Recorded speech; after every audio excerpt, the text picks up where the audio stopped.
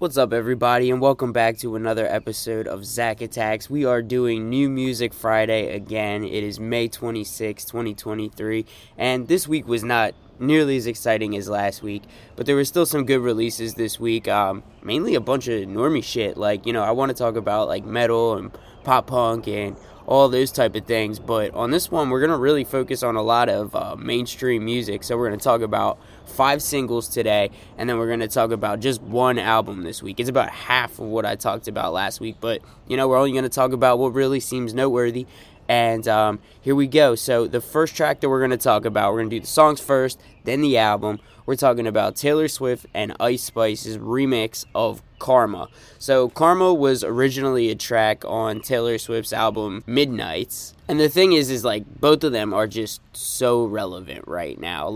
Every stop on Taylor Swift's tour right now, people are talking about everything that's going on, all the different reactions. I know that when she came to Philly, there were a crazy amount of people that I knew that went, but then also there were people that just stayed in the parking lot. They couldn't get a ticket. They didn't want to pay the whatever price it was to get a top row ticket, so they decided, you know what, we're just gonna hang out in the parking lot. We'll get to hear all the songs. So I think that was a pretty cool idea, but that just goes to show how big she is, because nobody's doing that for anybody else. So she already dropped a deluxe version of her album Midnights, and it was called the 3 a.m. edition, and now she dropped today the Till Dawn edition of the album. And I used to be a bit of a Taylor Swift hater, but you can check out my podcast on Taylor Swift that I did probably about 2 years ago now. I looked at I broke down a whole bunch of different stuff about Taylor Swift, and honestly, through doing a bunch of research on her, I really started to like her a lot more. Personally, I think that the album Midnights is the most accessible thing she's ever put out, probably the thing that I've listened to the most without just wanting to see what the hype of the new Taylor Swift album was. The intro with Taylor starts off pretty good in the song, but the song has a really cringy chorus to me. Karma is a cat purring in my lap because it loves me. And then she says she's flexing like a goddamn acrobat. I don't know. There's some stuff that Taylor says on this song that just doesn't hit as well as she does on some of the other songs. Taylor can deliver those punchlines, but sometimes stuff just comes off a little flat. And I think that the chorus to this song did, and I think that kind of brings it down a little bit. But Ice Spice's verse is pretty good on the song. I listened to all of her music in a day one time, just because I wanted to see what all the hype was about. And I listened to most of the catalog, and I thought, God damn, this is shit. But her image is really good. Obviously she's attractive.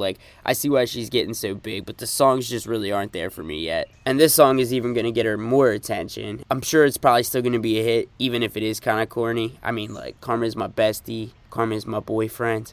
I don't know. I don't really fuck with it, but people that are super into her, super into this album, it's Taylor Swift. We know it's gonna still get all the attention.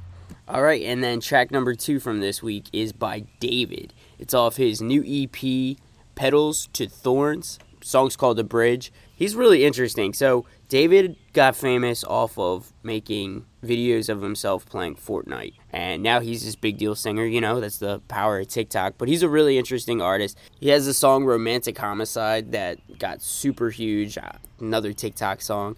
And, that one got my attention, so I definitely wanted to check out this EP. I'm not going to talk about the whole thing, but The Bridge was a standout track. It was the first one I heard of the new songs from the EP so far. And, it's got this pop vibe to it, but also, it has band instrumentals that really make it have that rock sound, too. The lyrics are really poppy, kind of emo. It's cool that, you could see the influences from all of these, emo bands and what the pop music's doing now. You can't tell me that there isn't, a early Fall Out Boy kind of influence in what he's doing.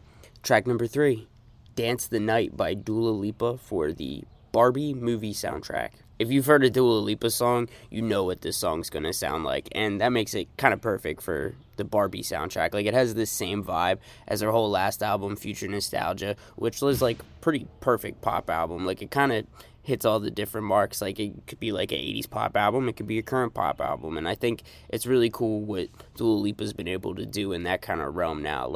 There's no new artist doing just straight up pop music, I think, as well as Dua Lipa is. And Barbie movie is a perfect place for that. I hope that movie's weird as fuck. I mean, Margot Robbie, I feel like, is still the perfect Barbie, and, having Ryan Gosling as Ken's a pretty cool combo. I hope that movie just, makes fun of itself all over the place. It looks like it's going to. It took me forever to be able to figure out what the Barbie movie was going to be rated, but it looks like it's going to be PG-13. Maybe there was, some rumors that maybe it was going to be R. Who knows? I would have guessed anything from PG to R. But I really think that this Dua Lipa track and the movie are both going to probably be really successful and feed into each other. So I think it's a really good combo. This track's definitely going to be memorable. Then track number 4 for this week, we have Beyonce and Kendrick Lamar with the remix for America Has a Problem. So this song originally came out on Beyonce's Renaissance album. I did not listen to the whole thing. There's a couple tracks on it I do really enjoy, but overall I'm not a huge Beyonce fan. I actually got the chance to see her twice at the Made in America festival in Philly. I always just think it's funny that I got to see her with so many other great artists for such a cheap price, and people pay those Taylor Swift ticket prices to go see Beyonce.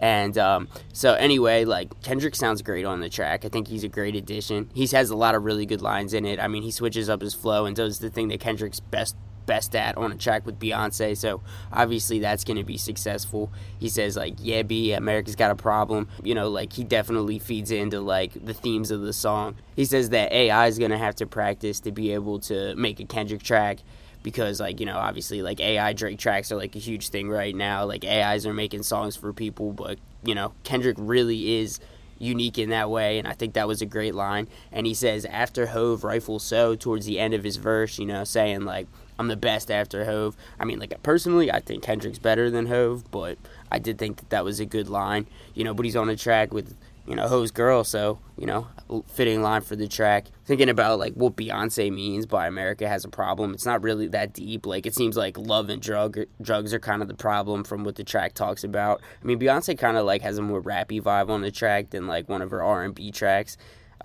making Kendrick an even better fit, but, it's not too deep. Beyonce saying that she's hot and desirable and that America has a problem, because those are the things that people are going to have power from. It also samples Kilo Ali's 1990 track, America Has a Problem, in parentheses, cocaine. So, drugs and desire and, falling into those type of things is definitely where Beyonce's going with the track. I thought it was going to be a little bit more heated from the album art, but all around really solid track. Do I think it's going to be, something that everybody's going to be listening to? Probably not, just simply because it's, a remix. Could be surprised. But, Kendrick and Beyonce on the same track is definitely going to be something that the fans are going to love for either of those artists. Okay, now the final of the 5 tracks I'm going to be talking about is the only metal track. It's going to be the return of Blessthefall with Wake the Dead. So this is their first new song in 5 years. They just announced that they're going to be playing the Blue Ridge Rock Fest, which was their kind of return. Now, did I really miss Blessthefall over the last 5 years? Not necessarily. I feel like their best days were in the early 2010s. But Bo Boken was always a huge front man. He's married to Lights. He might still be married to Lights. I mean, and she was huge around that time too. They were a cool Instagram kind of metalcore band. I feel like people followed them, and their image definitely kept them prominent. And this is their first track in 5 years. But to give a little bit of background too, because Blessthefall is kind of an interesting band when you dig through it all. Craig Mabbitt was the original lead singer of Blessthefall, and he ended up going on to be in Escape to Fate. And the switch up happened when Ronnie Radke, who's the lead singer of now Falling in Reverse, got kicked out of Escape to Fate. A lot of people know the story. Ronnie Radke went to jail, and then Escape to Fate ended up moving on later. They lost Craig Mabbitt, and then that's when Bo came in, and all of these bands ended up thriving. I'd say of the 3 of them, Blessthefall probably had the least mainstream success. Escape to Fate still plays some decently big shows, but they're not as relevant as they once were. And then Falling in Reverse obviously is the band that is the most relevant of all of these. But we're talking about the return of Blessthefall, and it's a pretty heavy track. It definitely starts off really heavy. And one of the things that they did was they put the bleh in the track, all of the metalcore bands are doing now. I don't think they ever bled before, but they did on this track. I mean, obviously they're going with the trends of how this music's going now. And the song has some great breakdowns. Is it going to be super memorable? Probably not. Do I think that there's going to be any really super outstanding tracks in the future for Blessthefall? also probably not, but it's cool that they're touring again so that people can still hear the old songs that they really liked and, get to see Bo and the rest of the band up on stage. Now, if I was going to check any other tracks or things that came out in the kind of metal, hardcore, pop punk world for this week, it'd probably be Incendiary's Change the Way You Feel About Pain that came out today. I didn't get a chance to listen to that one yet, but it's definitely still on the list. If you like hardcore, you definitely already know who Incendiary is. If you like Turnstile, Knocked Loose, any bands like that, and you're looking to kind of keep going in that direction, definitely would suggest listening to Incendiary. Alright, and then finally, we have the album that we're going to talk about this week. Now, I feel like dude's become such an enigma at this point in time. We are talking about Lil Durk, Almost Healed. Now, if you don't know anything about Lil Durk, if you start searching, I have a feeling you're probably going to get fascinated. I'll tell you a little bit because there's a lot, and you can decide if you want to do a little bit more research for yourself. So he's from Inglewood, Chicago, and his dad got life in prison for this huge crack operation when he was like 7 months old, and he was locked up with Larry Hoover. If you know about Larry Hoover, you know what I'm talking about. If not, I did talk about him on my podcast for the Grammy nominations for the top rap album of 2022. But anyway, even though Durk's dad was always locked up, like, he had a pretty good relationship with him and called him almost every day in jail. And Durk himself kind of started getting into the game hustling, like, when he was, like, 10 years old. And he started OTF, which was his rap group, in 2010. That's when he started rapping. He went to jail on a weapons charge around 2010, too. And that's kind of when he started to take his music more seriously. He got signed to Def Jam in 2013. So he's been in the game working for a really long time. And he really didn't blow up until around 2020 when, like, he had a feature with Drake. And, like, that's the huge moment where people that weren't, like, the underground fans of Durk started to really notice him. If you don't know, that was a single called Laugh Now, Cry Later. And then he was also featured on Drake's album Certified Lover Boy, which came out in, I think, 2021. He also was linked up with Chief Keef around 2013 when, Love Sosa and all that shit had already come out. So he had the connections to really get himself in the right place with his music. But overall, Lil Durk is, like, the real deal when it comes to the things that he talks about in his songs. Like, and he gets really personal with the details of the things that he talks about. I mean, if you want to learn a little bit more about, like, the inside shit on what's going on with them, I'd check out the YouTube kind of documentary called Ghost of O-Block to learn. I'm not going to get into all the details of this man's life. I don't know what really happened, but that would kind of be the rumor mill of it all. I mean, even on the second track of his album, like, he says, like, something in regards to, like, YouTube not having his story right, so, hearsay, but that's what's out there. And so it's kind of interesting with Durk because he is so honest on his tracks, and he really does give you a piece of himself in the things that he talks about. And, like, it's some dark shit. It's some stuff that it's crazy that he's admitting on tracks, and it's mixed in with, like, some really accessible pop elements to certain songs on the album that just make it such a fucking crazy combo that he's talking about some of the stuff that he is. And then we have a Morgan Wallen feature on the album, like, stuff like that. Just, it's crazy to think about who's listening to these things that Durk's talking about. So, alright, on to the album. Came out today, May 26, 2023. Almost Healed. So the album opens up with a track called Therapy Session, which features Alicia Keys. And she's kind of like his therapist on the track. And she's talking about the death of his brother, which was last year. And then also King Von, who was like kind of like his right-hand man. He was also part of OTF, only for like the probably like last 2 or 3 years that he was alive. Him and Von had like a murder charge that they were both facing together right before Von died. And Durk got off right after Von's death. And honestly, it's really crazy how, they were getting so popular, but they were really just still out there doing all the things that they were still rapping about in all their songs. But anyway, in the track, Alicia Keys calls him the leader of the rap industry and the voice of his community, which is a name he's always gone by. And I think that it really fits well when you think about how he personally talks about all of these people that he knows in all of his songs and the things that went down with them. The second track on the album, Pellicoat, is probably one of the best, like, solo Durk tracks. Like, it's a very good storytelling track. He talks about a lot of things that were going on in his life. It kind of goes with the Therapy Session track. The videos are actually together for these two songs, and he keeps it, like, really personal on the track. Some of the standout lines are he sends money to jails, he sends money to funerals, but he talks about how, like, he's still gonna go to hell, like, and he's remorsing for all the things that he had done throughout his life. Like, there's some really hard fucking trap songs on this album, But, like, at this point, he's really thinking with the album title, with Almost Healed, and kind of going through and thinking about all of those things and reflecting on what he could do to better himself, which is a perfect lead into the next track, which is All My Life, featuring J. Cole. And, you know, anytime J. Cole steps on a feature, especially over, like, the last, like, 4 years, like, it's gonna be fucking dominated by J. Cole. And he definitely delivers one of those verses where you're listening to the song because you want to hear Cole. The song has a really good music video. Check that out today. Durk admits that J. Cole completely bodied him on the track. I mean, it goes into the theme in probably even a little bit more of an accessible, like, mainstream way, where he talks about regretting all of his choices, and then, you know, J. Cole just does his thing, and he has some fucking sick lines in the track. It's about, like, Durk showing regret for his actions, and he only has one verse on the song. Besides from, like, the kid chorus that the song has, like, J. Cole is probably the majority of the track.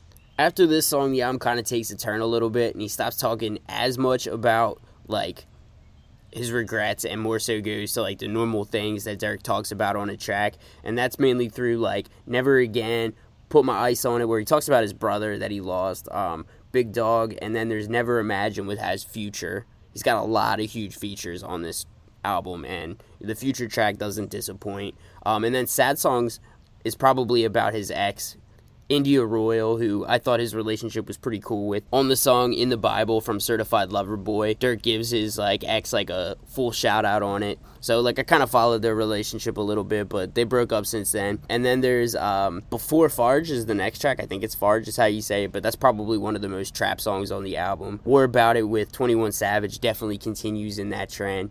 Grandson is later on the album with Kodak Black. Kodak is seriously wilding on the track with some of the shit that he says about Durk on it. Going through some more standout tracks on the album, Cross the Globe with Juice WRLD. Juice WRLD's got a verse on the song and also the chorus of it. The line of the song that stands out from Durk to me was that 50 said he wanted to shoot a movie, and Durk told him that this shit is real. Like, I'm assuming he means 50 Cent, and I mean, that's just a crazy concept. I can see that actually happening. After that is a song called Drew Hill, which kind of sounds like it was about his ex again. It has a real Drew Hill vibe to it. I thought the song was pretty good. Also really liked the song after that, Belt to Ass. And then, of course, there's the song with Morgan Wallen, Stand By Me, towards the end of the album. This is his second link up with Morgan. You know, Morgan got into his own conspiracies with some comments that he made early on in his career, which Morgan's actually from The Voice, which is really interesting. Like, he got famous a long time ago, or at least started to get acknowledgement, and, like, his last two albums have been, like, complete fucking monsters in the country world. I don't really like country music, but, like, I do always find him to be, like, the one I would listen to if I would listen to country music. And the chorus to the song is, like, pretty generic from Morgan Wallen, like, just in terms of being, like, would you stay with me, like, through anything? But then, like, Durk has a really good voice in the middle of the song. But overall, like, the song, once again, is, like, led by the feature. Like, Morgan Wallen sounds really good on 808s.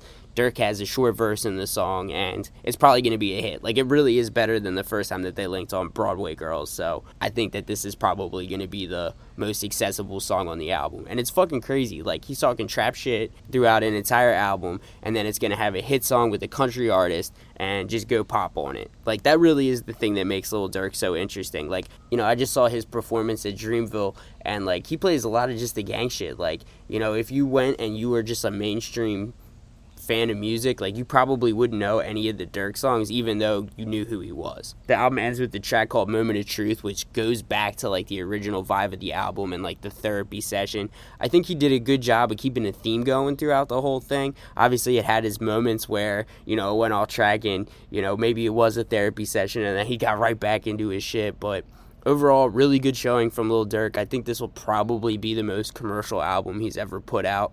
And this has been another episode of Zack Attacks. Thank you for listening.